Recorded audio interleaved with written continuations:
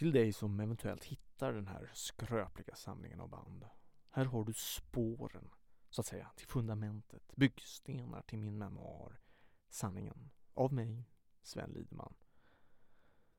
Som du säkert förstår blev det här aldrig något epos. Kort och gott kanske för att jag i mig själv inte har varit eller är eller någonsin kommer bli ihågkommet som ett sådant. Jag står bara inte ut med att ha den här samlingen drabbel hemma. Liggandes och dragande som fysiska bevis på att minnen är glömd sorg, som Norén skrev.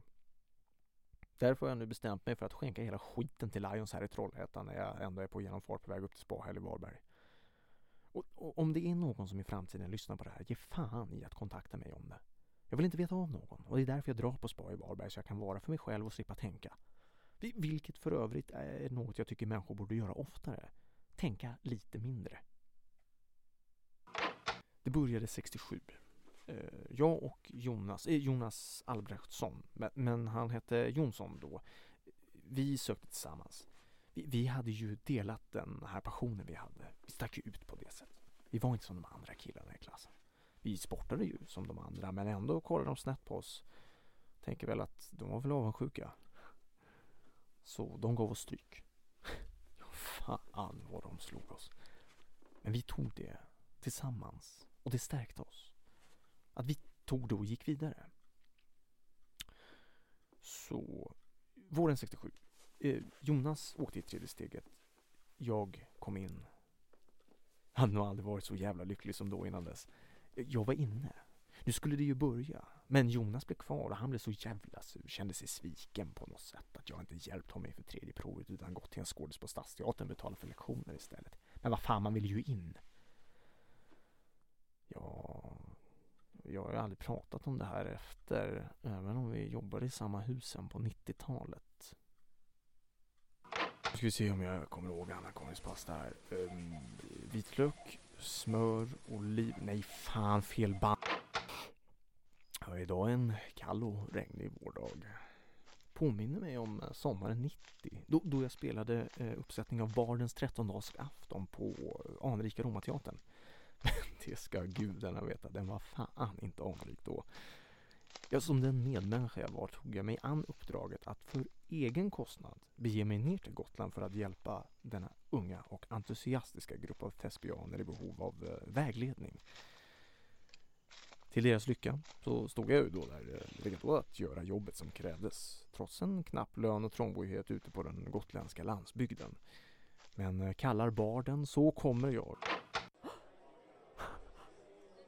Nu ska vi nog se att det rullar. Ja, men det är väl du? Vad fan heter den? Danne!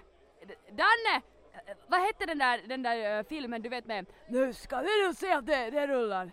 Va? Just det! Men det är ju han! Men vänta, det är för fan du! Nu ska vi nog se att det rullar. Din mamma inte lärt dig att man inte ska peka på folk.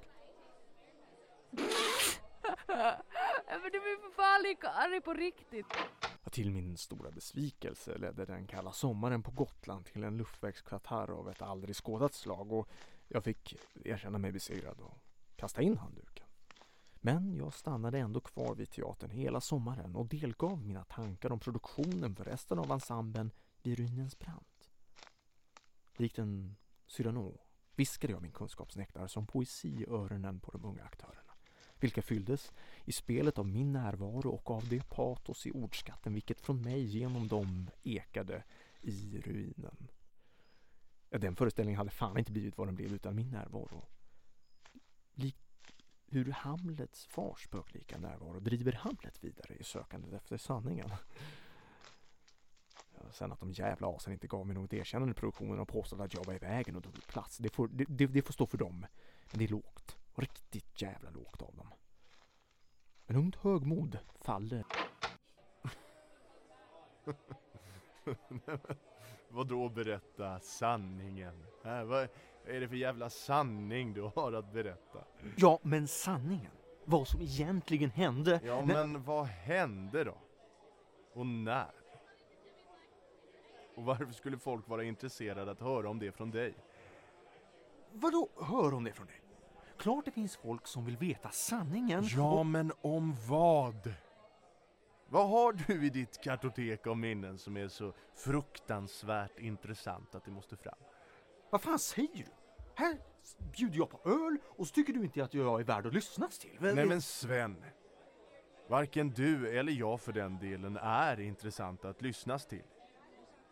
Det är trevligt att sitta så här, du och jag över en öl och snacka allsvenskan och gammal skvaller om regionteatrarna i landet. Vilket vi förresten inte gjort på ett bra tag.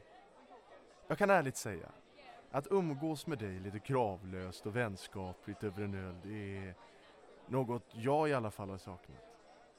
Och nu när vi väl ses, då känns det som att du är mer intresserad av att jag ska sitta här och på band dra av dig gällande din idé om en memoar om sanningen. Men eftersom du spelar in det här så ska en sak klargöras. Att det är fan första gången som jag kommer ihåg att du bjuder på glaset, din snåle fan.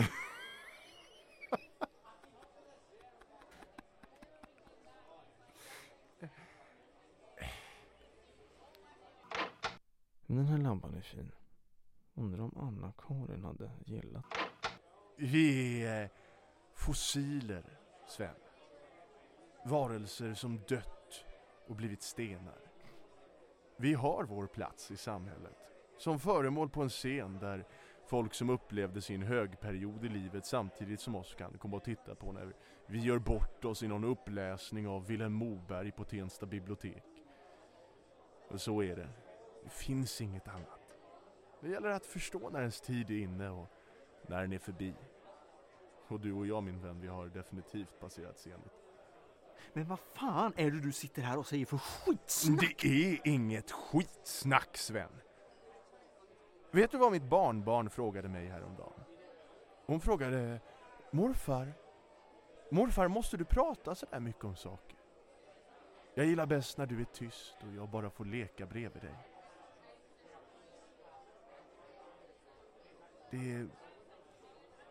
Det är där vi är, Sven. Vi är tysta fossiler för barnen att leka bredvid. Där gör vi nytta. Det är jävligt lätt att säga när man har barnbarn som vill leka hos.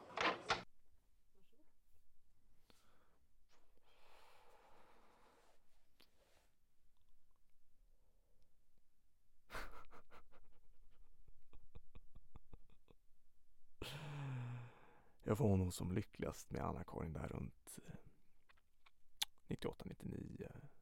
Jag var så jävla ner efter sparken från Stadsteatern.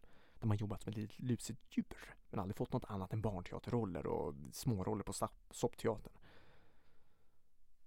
Det är roligt att när det gick som sämst i karriären så träffade jag henne och släppte allt annat och bara njöt.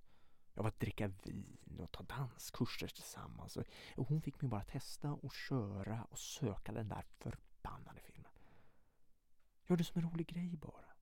Vad är det värsta som kan hända? Att du får det och har lite kul på jobbet för en gångs skull. Hon hade ju rätt. Jag hade kul. Så jävla kul med henne. Och fick rollen. Och den blev ju en succé. Hon som hade stöttat mig i allt det här hela tiden lämnade jag för vinden. När vågen av framgång kom och jobbet på Stadsteatern kom tillbaka. I vad jag då tyckte var en viktig, riktig roll. Så att det var en komisk roll som typ var det som jag hade spelat på filmen. Det sket jag i, för det var ju starten på en ny start. På början av något stort.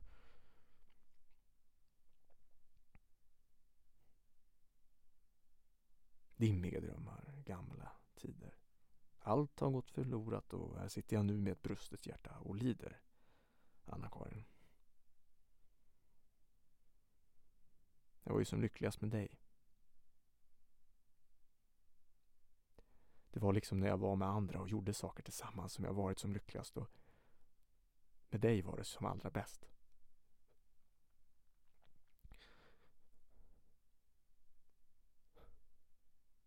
Ja, med dig var jag lugn.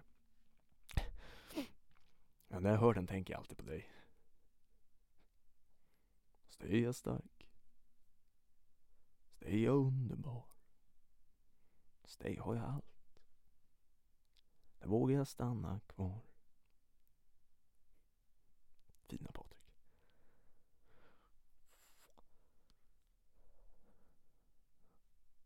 Fina stanna Karin.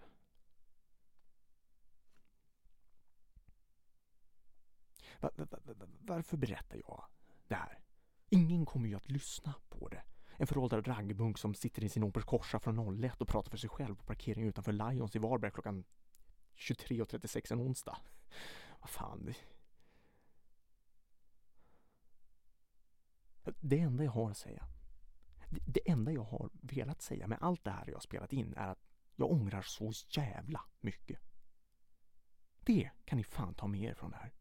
Jag ångrar mycket i livet.